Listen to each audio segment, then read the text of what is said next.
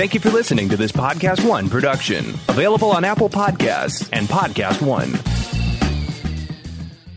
Hey guys, Haley here, letting you know that Movie Talk is brought to you by DC Universe, the first all-DC platform for us DC fans where you can binge the new and highly touted original series Titans, or jump into the beloved yet bizarre Doom Patrol with new episodes dropping weekly. Also, check out the thousands of comics just added, including more recent titles and complete storylines. Join at DCUniverse.com.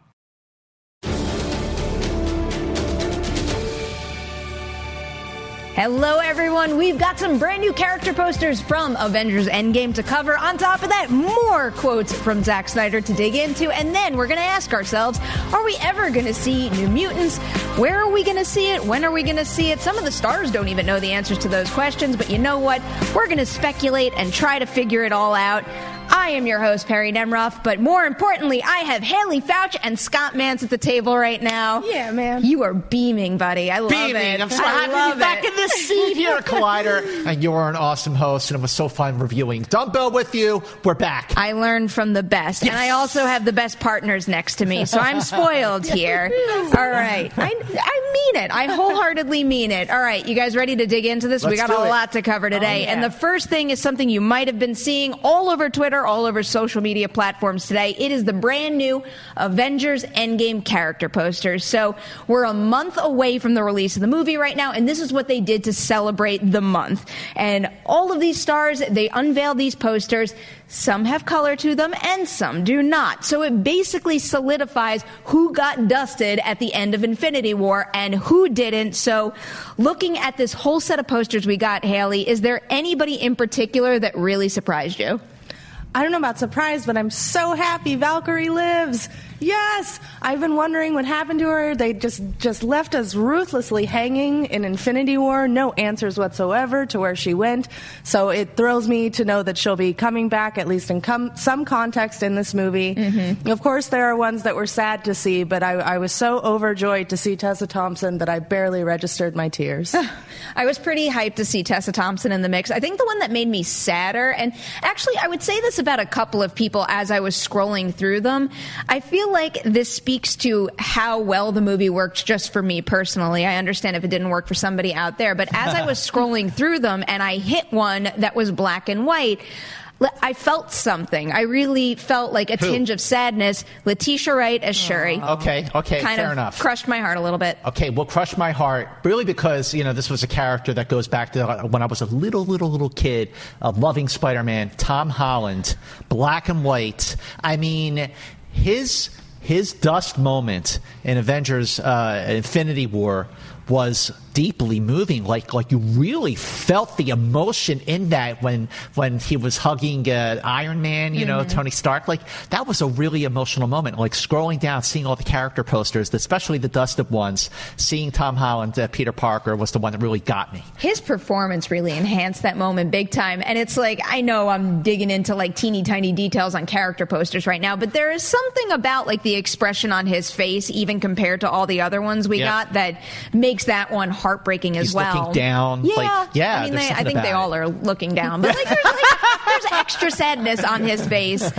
We got a whole bunch of posters now, and there's just so many characters in play in Endgame that we're already aware of. But was there anybody missing from this collection that kind of shocked you? Yeah, Thanos. I mean, he's not a hero, but he did make this whole thing happen. And he is the bearer of the Infinity Stones now. Mm-hmm. And he is the only one, as far as I know. I mean, there are a lot of character posters, both dusted and undusted, on that. You have to scroll down and keep scrolling down and up to see if everyone is there. But the glaring omission here for me was Thanos. I love him or hate him, he is a key player in this now 11-year-old MCU.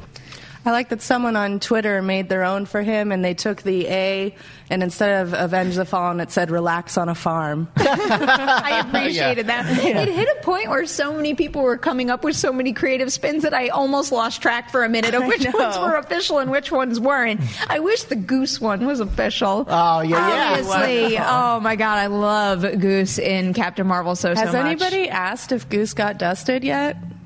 Have we confronted this as a fandom? I don't know. I mean, I hate to ask this question, but like, can Goose survive? Like, what is the what's the lifespan on a flurkin? I have no idea. Because if Goose was just a cat, the sad truth is Goose would probably maybe not be around. But we know he is not. He can contain literal multitudes. I like the hope in your heart right now because I want to see Goose back. Well, you're talking, it's a month until Avengers Endgame opens. But of course, we're going to be seeing it a whole lot sooner than that. The world premiere is on, coming up soon, so we know that we're going to want to see it there if we can get into that. Yeah. I mean, talk about the hottest ticket. I think the ticket to the world premiere of Avengers Endgame might be even hotter than Star Wars Episode 9. Oh, man. I do think that this is going to be the biggest opening of the entire year. I mean, I've already been thinking about it just because the conversation has largely been swirling around the idea of, can this thing make history and wind up with a $300 million opening weekend?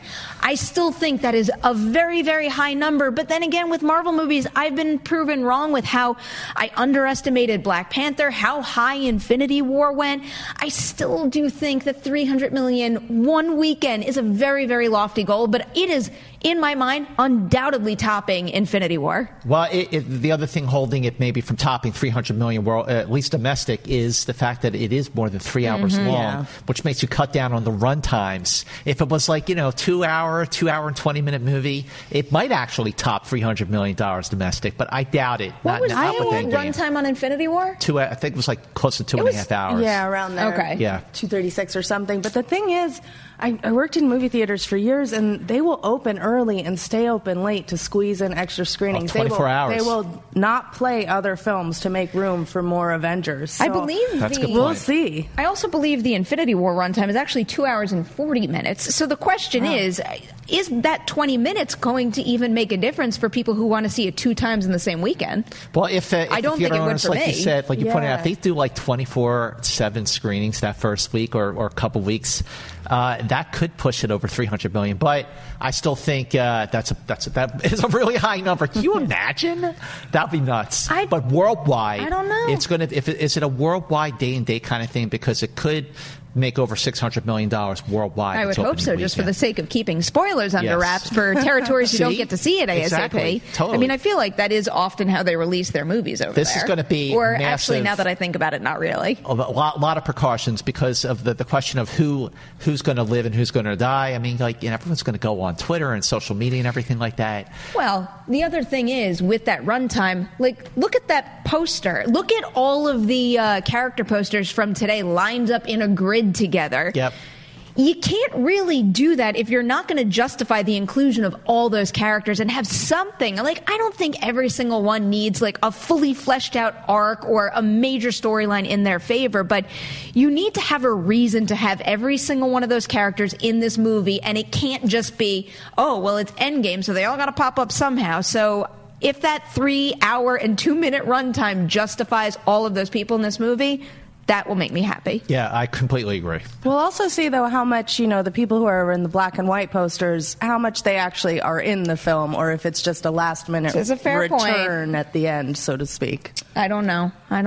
We have so many questions. You know who didn't get a character poster? Kobe Smulders. Stan Lee. Aww. Someone made a fan poster of him that's very beautiful. Aww. But that actually makes me think of the person that I was sad to see left out, especially because she was part of the end credits of Infinity War, and it was Kobe Smulders. Oh. Yeah. Okay, I was a little bummed about that one. She's been around for a while. Other than that, I think... Oh, and Nakia. Where was she? Yeah, that would be more interesting to me, since we don't really know what's up with her at all. The thing with Kobe Smulders, all due respect, I just don't feel that people are emotionally attached to her character in the way that we are to, the way you talk about Spider-Man and things like that.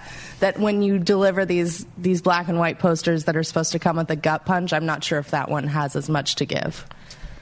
A fair point. I mean, I definitely can't make a case for her character arc throughout the MCU like I can for other characters. But even just as someone who has had a presence period in this cinematic universe, I don't know. For me, especially because where we left off, she goes hand in hand with Nick Fury and also Coulson.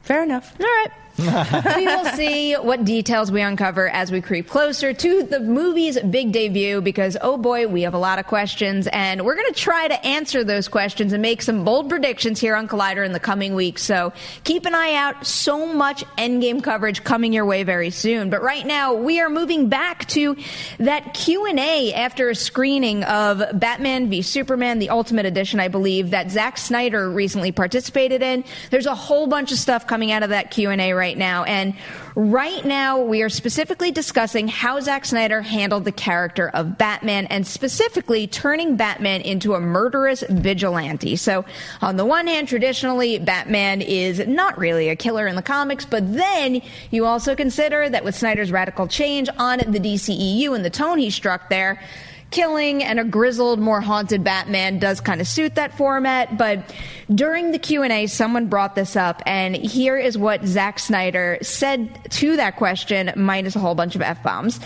Someone says to me, like, oh, Batman killed a guy. I'm like, F, really? I almost said it. I'm like, wake the F up. That's what I'm saying about once you've lost your virginity to this effing movie, and then you come and you say to me about, like, oh, my superhero wouldn't do that. I'm like, are you serious? I'm like down the effing road on that. You know what I mean? Well, I feel like an idiot reading that quote. Perry, keep going. You're doing great, Perry. Go, Perry. I feel like I should stop there. There's not that many F-bombs in this next section here. Let's see. It's a cool point of view to be like, my heroes are still innocent. My heroes didn't lie to America. My heroes didn't embezzle money. My heroes didn't commit any atrocities. I'm like, that's cool, but you're living in you're living in an effing dream world. The cool thing is, like, mythologically speaking, I'm 100% fine. And by the way, I love more than anything Superman and Batman, but in the same way that Alan Moore was fed up with the effing, like, okay, no, they do this. Are you laughing? Are you coughing? I'm laughing at his train of thought. All right, I give up. No, I'm sorry. No, I mean, he makes it hard on you. He does a little bit, but he goes on to say, but it talked about comic book movies at their most. They were broken, so he was just addressing that. The thing with comic book movies is, and you know I'm a fan, I go see them, I love them, ... All right, I think the big question here, Mance, is with his take on it here, is this too big of a swing for an iconic character like Batman? At what point do you remove so many of the pillars of what it means to be Batman that he is no longer Batman? Well, listen, every time we've seen an incarnation of Batman on the big screen, at least since 1989, not 1966, it's been a little different. You had that just sort of goth artistic flair that Tim Burton did in 1989, and then you had just the grounded Batman that we saw in the Dark Knight trilogy. What Nolan did with Batman and the Joker in the Dark Knight was brilliant. He made it a mob movie. So now you have Zack Snyder. He's putting his own spin on it. But yes, that's a pretty big deal.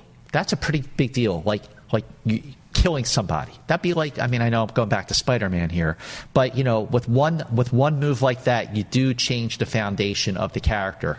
A character can be dark. A character can be a sociopath, like Batman is in the Nolan films, but killing, it's like what's left? I don't know. I thought that was a bit much. Exactly. And what's left as it pertains to what Batman stands for and who he is. It's like, I'm a big fan of taking big swings from a creative perspective and, subverting expectations, showing different types of lead characters. But the truth of the matter is he's still making a Batman movie. Mm-hmm. And based on this description here, if you take out one of the fundamental principles of what it means to be Batman and what I've always taken it to be, like, the thing that's always driven him, like to stop things like what happened to his parents, then I start to ask myself, is this character even Batman anymore, or is this just like, why not just rename him any other vigilante? He's a great anti-hero because he's or a reluctant hero, whatever you want to call it, but he's still one of the good guys. Mm-hmm. Because he didn't kill. He never went that far, but in the Snyder movie he did,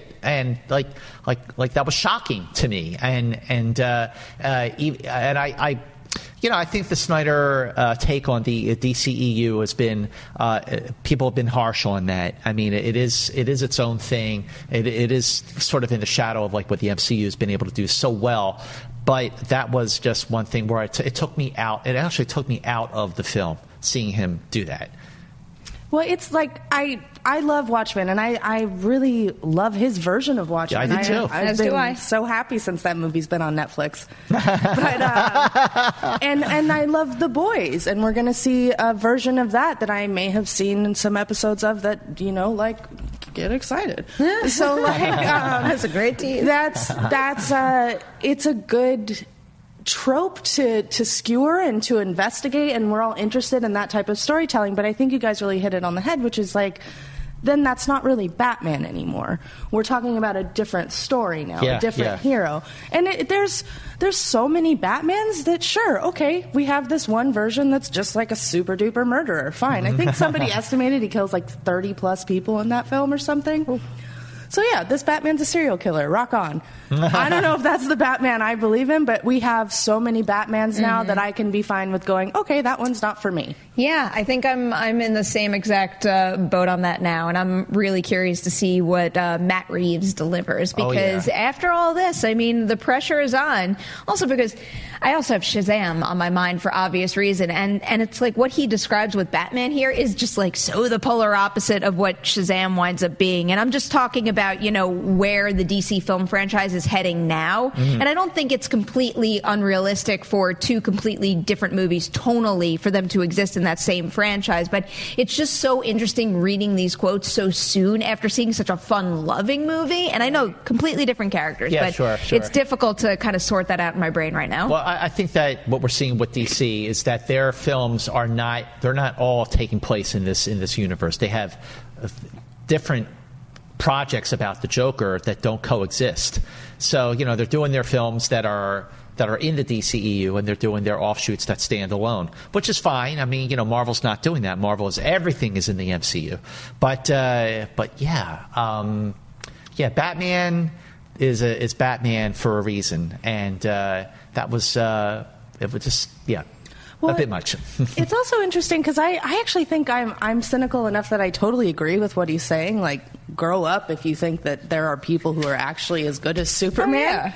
But that's not why we go to Superman, is because we want that dose of reality. That's never why we've turned to these heroes, is to be like reaffirmed with the cruelty of real world, Stories serve different functions depending on how they're told. And I value aspirational heroes to be something other than realistic. Well, yeah, I mean, superheroes, I can tell you that at least one of the very big reasons I go to see Marvel and DC movies, and, throw in heroes from Star Wars for that matter, is that, like, I want to feel inspired and motivated. I want to hear them say something that I can then take with me, and it'll encourage me to strive to be a better person.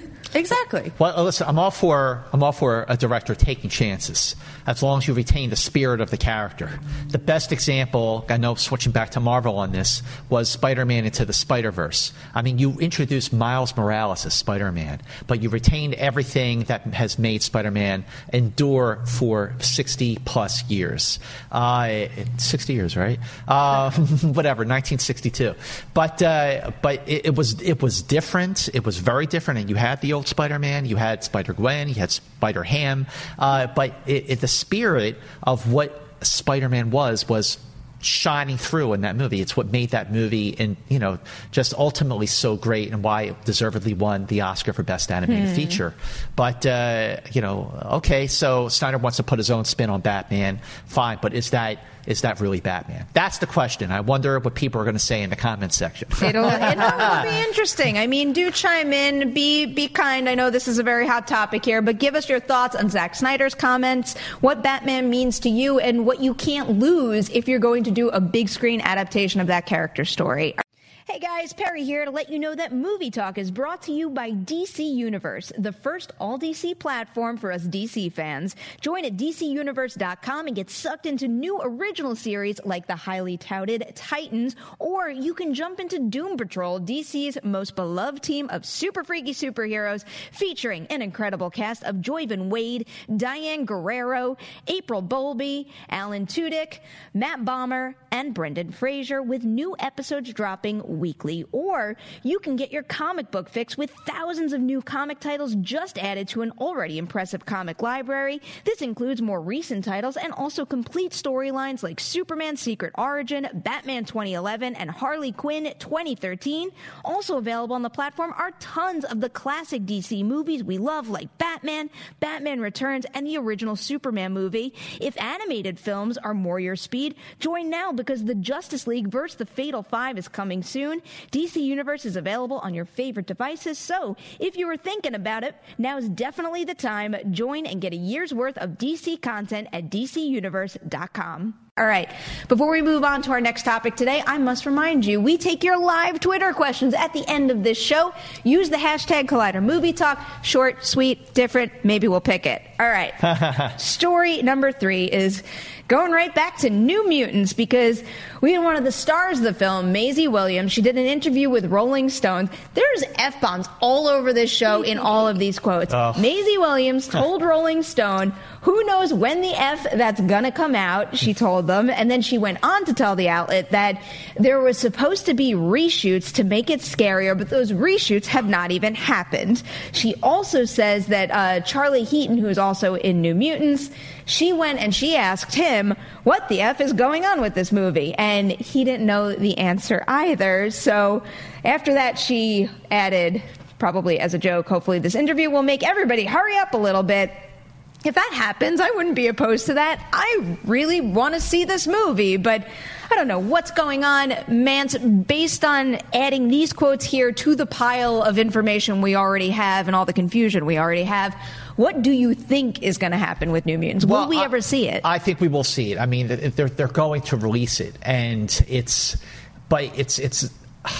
you know, it's hard to say. I feel like ever since X-Men Apocalypse, which was not very good. The last truly great X-Men combined film was Days of Future Past, although the Wolverine and Logan were both great, especially Logan.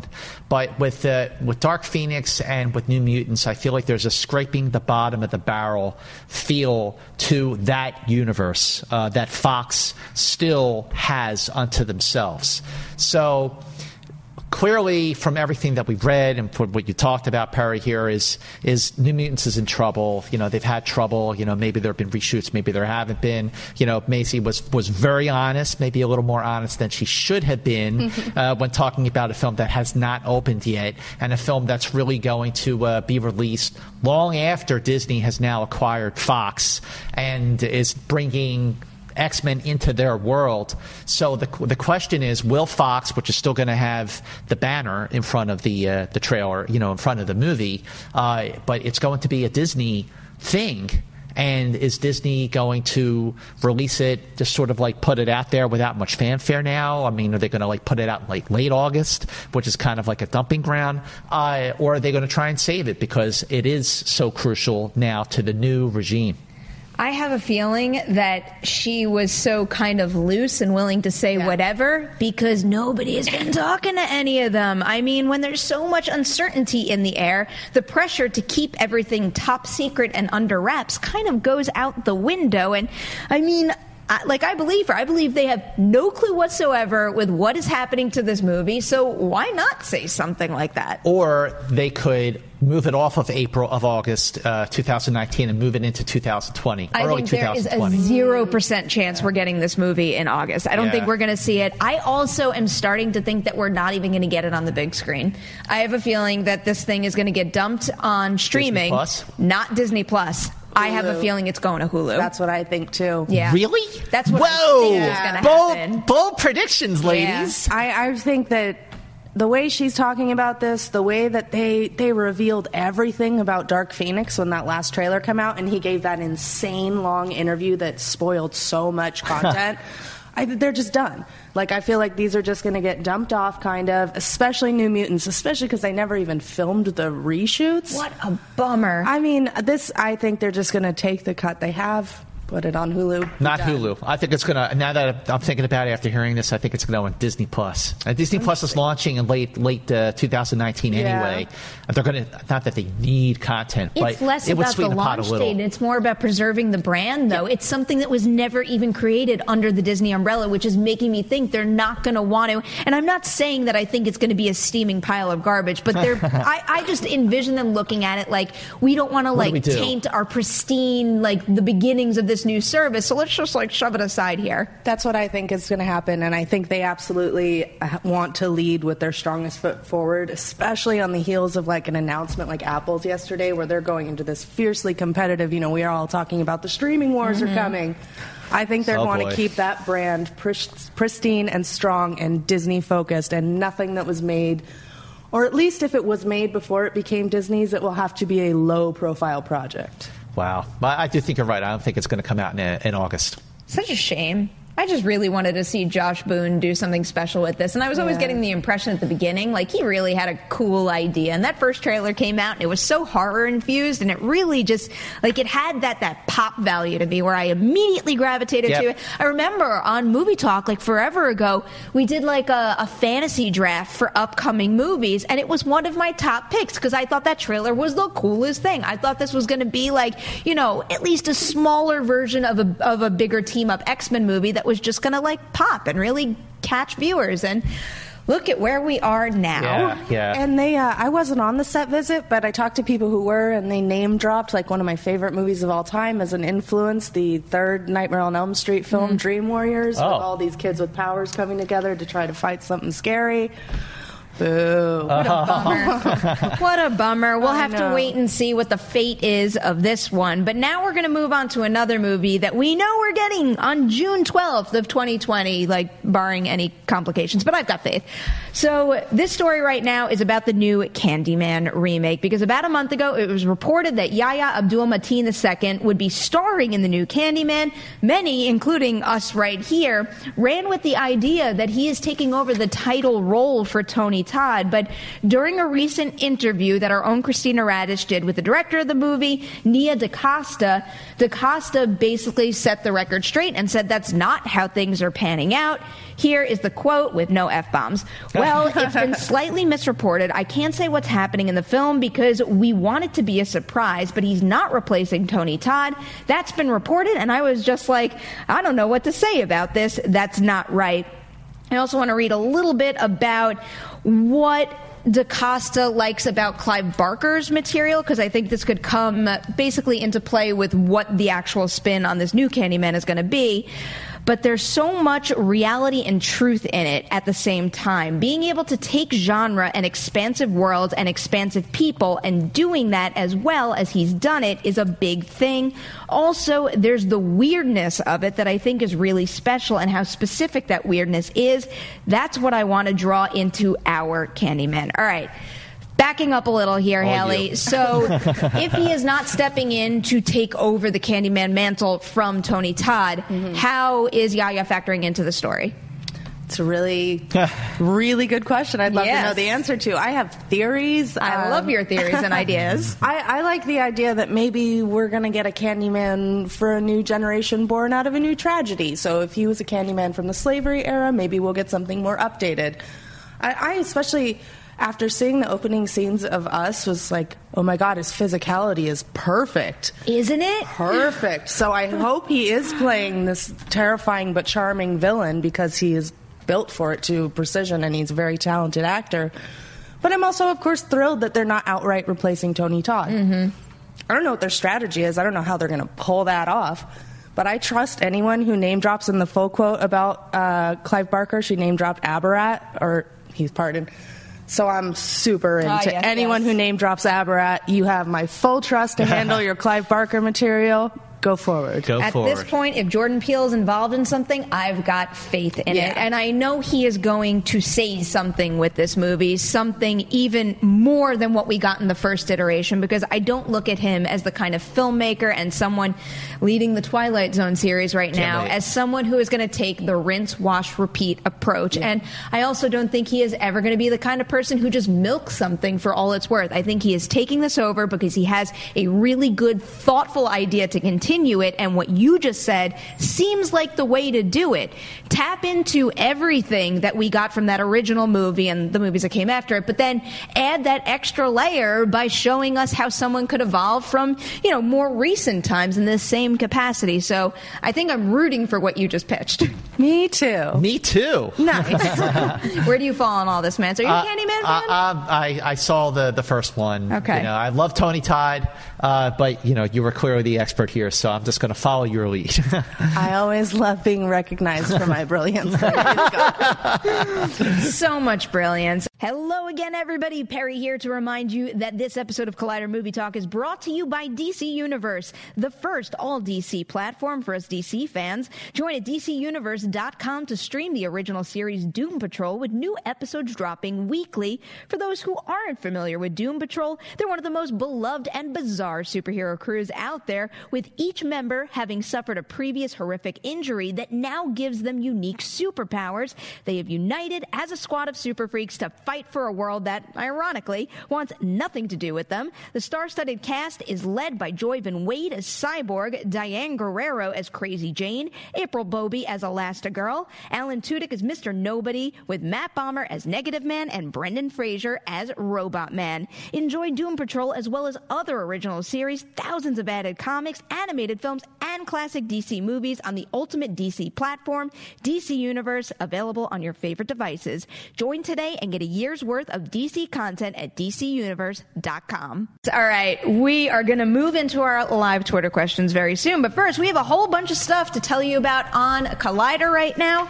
Tomorrow, you are getting a brand new episode of Collider Live, Collider Heroes, and also Collider Movie Talk as always. Also, I think we did a little review today, Mance. Do you want to tell everybody about it? It was a little review with very big ears. We reviewed Dumbo. It flies, but does it soar? You'll have to go right now and check out our review. Now I'm curious. Yeah, Tim Burton directing Dumbo. Dumbo, which takes place at a carnival, at a circus. Feels like it should be Tim Burton's wheelhouse. The production design is glorious, as it usually is, or always is for Tim Burton's movies. But was he the right person to direct this movie? Check out our review, because we will be honest with you and tell you the truth. There you go. And on top of that, there was also a brand new episode of Witching Hour that dropped. Haley, what happened on that? We went all in on Us. We talked our favorite theories, our thoughts on the ending, our thoughts on what it all means, and the parts that we agree on, the parts that we don't agree on, the parts that we think nobody's figured out yet. It's a whole big, deep, fun, explaining, theorizing conversation, and it was a blast to shoot. And, of course, I got a little bit of love in for my new favorite thing, the OA on Netflix, which I'm name dropping here because it's awesome. Go watch it. All righty. So now it is that time. Oh, actually, I have one more thing to remind you about. Yep, I remembered.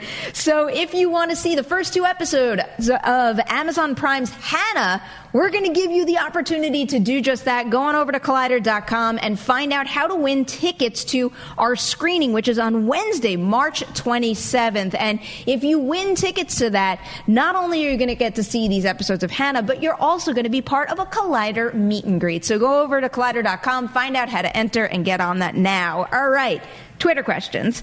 I am obsessed with Us, as most of you well know, so I'm going with this question first. Okay.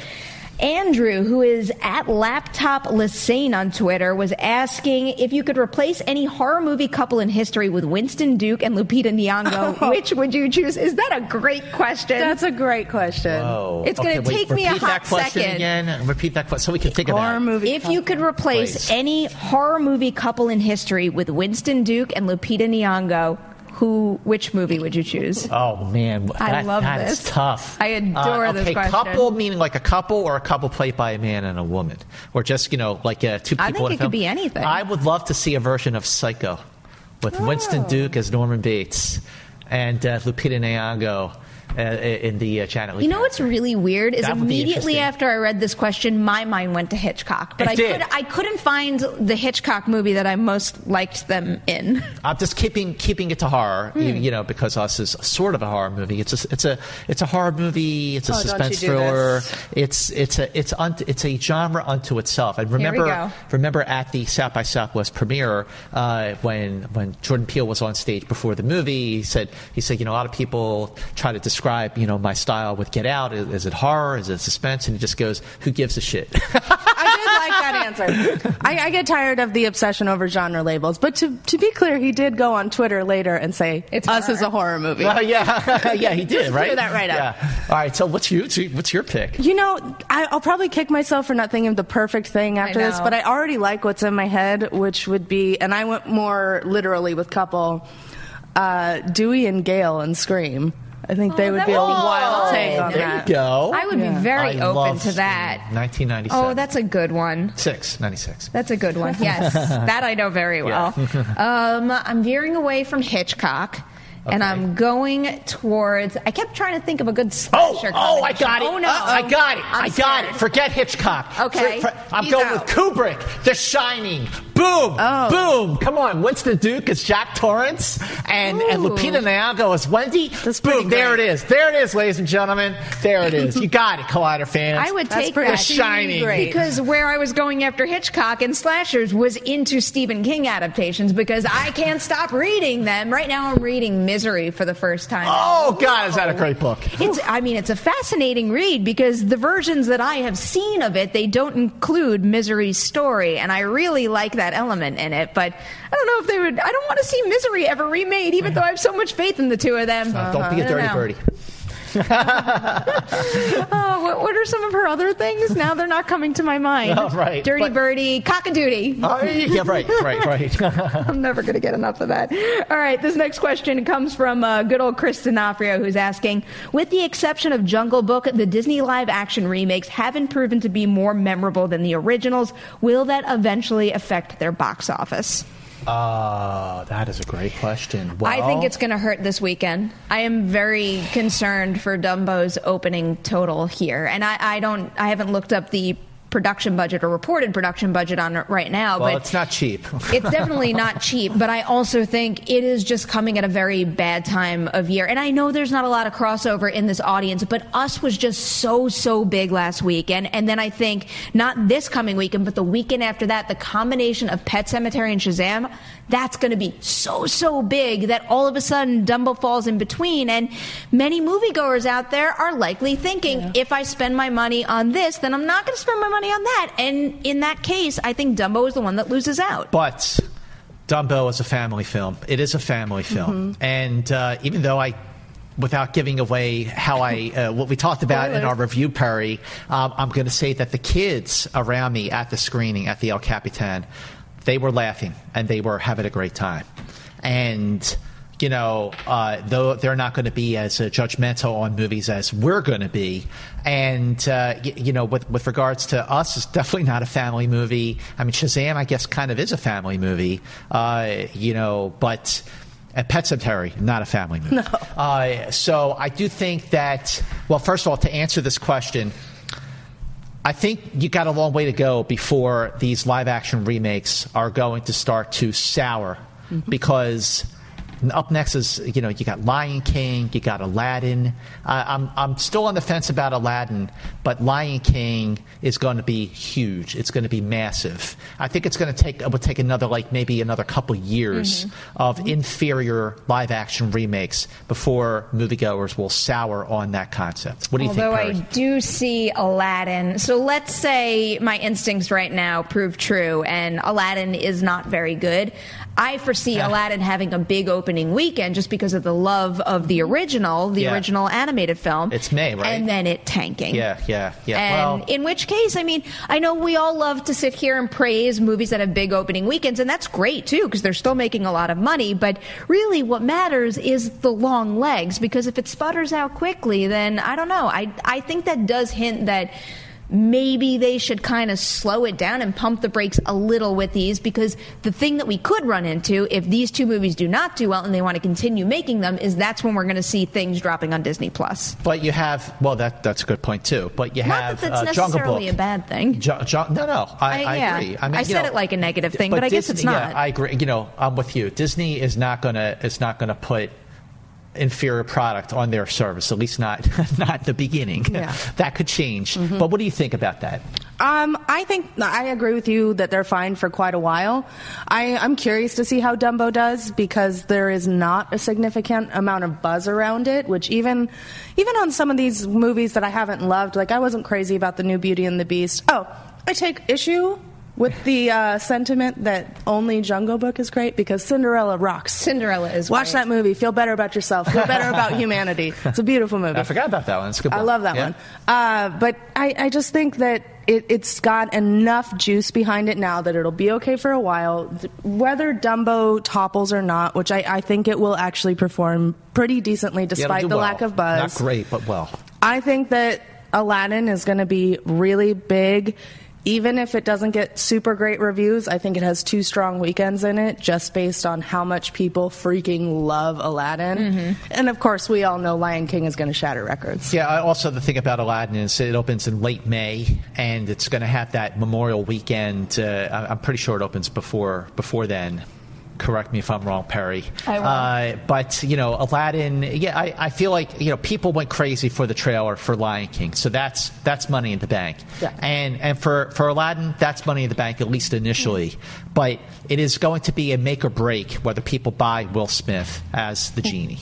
And I think I'm cautiously optimistic, like you, Perry. Aladdin does have the holiday weekend, but I am looking at current ticket sales. I believe these are for Fandango tracking right now. And, I know it's only Tuesday and the movie doesn't come out until later in the week, but especially having tracked Captain Marvel and Us so early on and watching how those numbers changed, these are super concerning to me. Right. But I don't know. We'll see as the days go along. I think sometimes sales on family-friendly movies tend to peak more towards the weekend, similar to horror movies compared to something like Us and Captain Marvel. But we shall see. That's a great question. All right. Next question here. Next question here is a good one. This one comes from Sky Patterson, who's asking, love the incredible productive content you provide fans. With the craft and development at Sony Pictures, is there any actresses you would like to see in the leads that would give the remake a wide appeal? Ooh, the remake, the reboot of The Craft. Yes. Which, wow, that's a great question. Okay, do you have anyone? Yeah. Okay, Perry, do you? I want this one to go first. Okay, go. You go first. I'm very passionate about The Craft. I think in terms of wide appeal, my number one pick would be Zendaya. She has... Oh, that's a good one! And I love her. Everyone loves her, and she has such an enormous footprint on social media. I think if she was in it, it would immediately have huge appeal. Also on the OA, now on Netflix. Watch it. It's the best. Wow, nice going. They didn't advertise her in the show, which I thought was completely insane. Anyway, my other picks are less built on appeal and more just who I want to see. Okay. You could take the whole cast of Assassination Nation, honestly. They were all so good. But Harry Neff was a real standout to me, and she was great on You. I would love to see her. And Virginia Gardner from Halloween, who is another standout. Such good calls there. I will throw in Beanie Feldstein because... Oh, wonderful. She is Beanie Feldstein has joined the official Witching Hour fan club where we're obsessed with her and want to see her and everything. And the other one, Mance, did you see the movie Cher at Sundance? No, I didn't. I want the lead of that to be cast in everything out there, Rianne Barretto. She is really something else in that movie. That movie wouldn't have been the same movie without her, and I just want to see her kind of become a thing and get more jobs. I want to see Elsie Fisher. Oh, yeah. Elsie Fisher in the reboot of The Craft. What did she just get cast in? Something big. Yeah, she just joined something, and I got all excited, and now I can't remember what it was. You guys went a little younger than I was thinking, too, so no, that's okay. I'll also throw in... Because this could be, it could be any time in high school. It's true. Yeah. I'll also throw in... Castle Rock. Castle Rock, yes. Oh, that's right, yeah. Okay. Why is my brain failing me? Right, Shahadi, right, Joseph. Yes. From Us. Yes, yeah. If they're looking younger, she's phenomenal. Oh, she was great. I'm pretty sure we just cast the movie, so I hope somebody important was watching. All right, we got to round this out. I'm going to do one light and fun question to end this for no good reason at all, except I like thinking about these things. Tristan on Twitter, who goes by the handle Tongue613, is asking, what is your favorite, you ready for this? Breakfast cereal. Oh, Cocoa Puffs. Cocoa Pebbles. Cocoa Pebbles. Cocoa Pebbles. I mean, you got the chocolate, the chocolate melts in the milk. Yeah. And then, what I do is with Cocoa Pebbles, I put the Cocoa Pebbles in the milk and I start eating, while the Cocoa Pebbles are nice and dry, but then they get soggy and then the cocoa melts off or goes off into the milk and then I finish eating the cereal and then I take the bowl of milk and I drink the chocolate Smart milk. man right Right? there. Come That's on. very smart, Nothing yeah. goes wasted. Cocoa Pebbles. Way to go, Flintstones. I'm also a Pebbles girl, but I'm a Fruity Pebbles personality. Okay, Fruity but Pebbles is good. Pebbles are Compare the over bomb, here. my dude. Yes, You ever great go choice. to what is it? The yogurt place. They have the Fruity I know what Pebbles you're as a talking topping. about. Right? Yeah. Right? Yeah. Oh no, I've also seen yogurt stores do like Cocoa Pebble milk flavored yogurt, which is very good. Also, Pinkberry has a cookie butter one that Pinkberry, is that's it. killing me right They now. make shakes with Fruity Pebbles too. Oh, wait a minute. Wait, in addition to Cocoa Pebbles, I love Count Chocula. Count Chocula. It's so good because what happens is, so you put the Count Chocula in the milk and you eat the regular cereal, saving the marshmallows for last. So then you're eating only the marshmallows all at once and you're getting a massive sugar rush. And ladies and gentlemen, try and picture this guy on a sugar rush. So that's what you have for breakfast every morning. Now you know. The secret is out, Barry. All right, I was a Cocoa Puff type of kid, but as an adult, my go-to has been peanut butter puffins. Oh, Have you ever had puffins? Because you could eat them with milk, you could eat them without milk. Peanut butter puffins. Check them out if you haven't already. That's it. We are done today. You got your movies, your F-bombs, and your cereal recommendations. Thank you guys so much. Haley, you. Scott, man. That's so awesome. We will see you both Great, very, sharing very the soon stage here on with Collider you. Video. Adam in the booth, a huge thank you as always, and a thank you to everybody out there for watching the show. Tell everybody you know about it. Like and share this video. Tell everybody about the podcast network too. We will see you tomorrow, 4 p.m. PT Live for a brand new episode of Movie Talk.